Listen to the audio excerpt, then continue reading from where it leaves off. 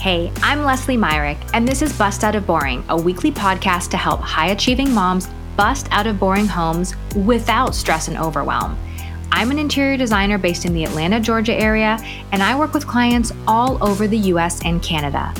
I know your home matters to you, and you want it to be a safe space to rest and recharge with your family.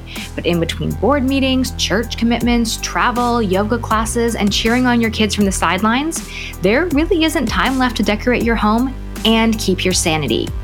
You know how to prioritize your life and work, and your home is dropping lower and lower down your priority list, and avoiding it is only stressing you out. I can help. Let's bust out of boring. Hey everyone, Leslie Myrick here. Welcome to Bust Out of Boring, episode 138, 5 tips for choosing paint colors for your walls. This is a doozy. We have been talking about paint and choosing paint colors for the past few weeks, and we're doing it again because it's that important and it's that difficult. There are so many choices, so many colors that have so many undertones, so many whites. Where do you begin? I'm going to share with you 5 quick tips that will help you pick the perfect paint color for your walls. Number 1, choose paint last. This is the tip nobody wants to hear. Everyone wants to pick that beautiful color right at the beginning. But then what happens? You're stuck with a color and you can't find a sofa that looks great, or a rug, or window treatments. Pick your paint last. Build your room scheme, pick your main furniture pieces, your main decor items, figure out all those colors and textures and patterns, and then pick a paint that complements those. That leads me into tip number 2, draw inspiration from the room's color palette. If you have chosen your sofa and rug and window treatments and decor items, there's probably something consistent running through them, or there's a color that would sort of act as a background to them that would let them all shine. Look at the colors you already have. Maybe you have a great patterned pillow fabric on your sofa. Pick a color from that. Pick a color out of a piece of artwork. Start with something, some element of some color that is already in the room, and that is going to make choosing your paint color so much easier when you have those boundaries around it and you're picking something from somewhere already in the color palette that you've created for your room. The 3rd tip for choosing a paint color for your walls, choose the right sheen. Different sheen levels, so that's how shiny or how dull the paint is, really affects the finished look of the paint. High gloss paint is going to look way different than a very flat matte paint.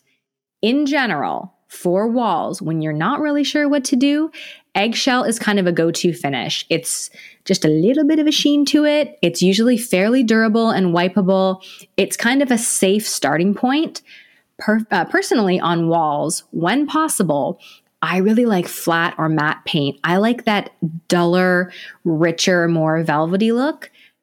But you need to know that more flat paint is not nearly as forgiving with scuffs, scratches. You can't really clean it as well. So do with that what you will. In a bedroom, in a low traffic area, I think it's always really nice to do a flat or matte paint.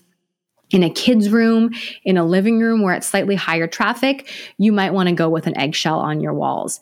Any shinier than that, I really think that should be reserved for cabinetry and trim, where you do want that contrast of more sheen.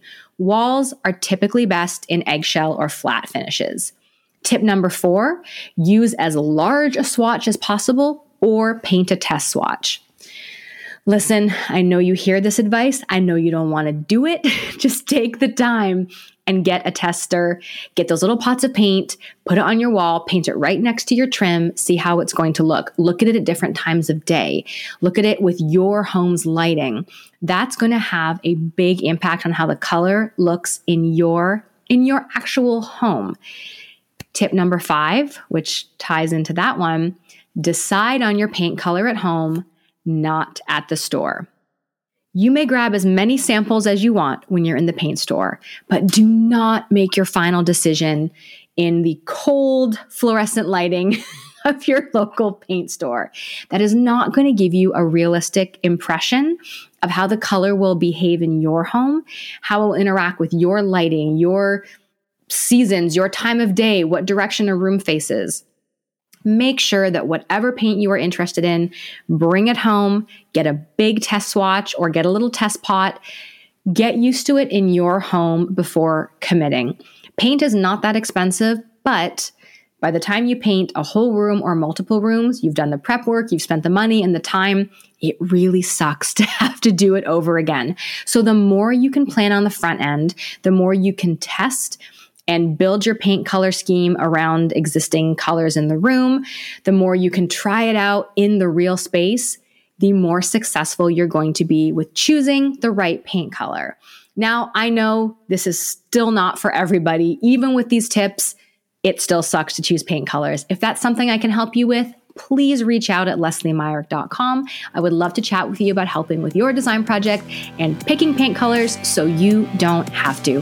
Have an awesome week, and I will see you next Monday. You are awesome. Thank you so much for sharing part of your busy day with me. If you're digging Bust Out of Boring, please subscribe and leave a quick review on Apple Podcasts. I so appreciate you taking the time to share Bust Out of Boring with other ambitious, professional, and high-achieving mamas like you. If you want more help busting out of your boring home, you can grab my free interior design budget guide, kitchen design checklist, and more at lesliemyrick.com. While you're there, you can also find out how to work one-on-one with me for your design project. See you next Monday.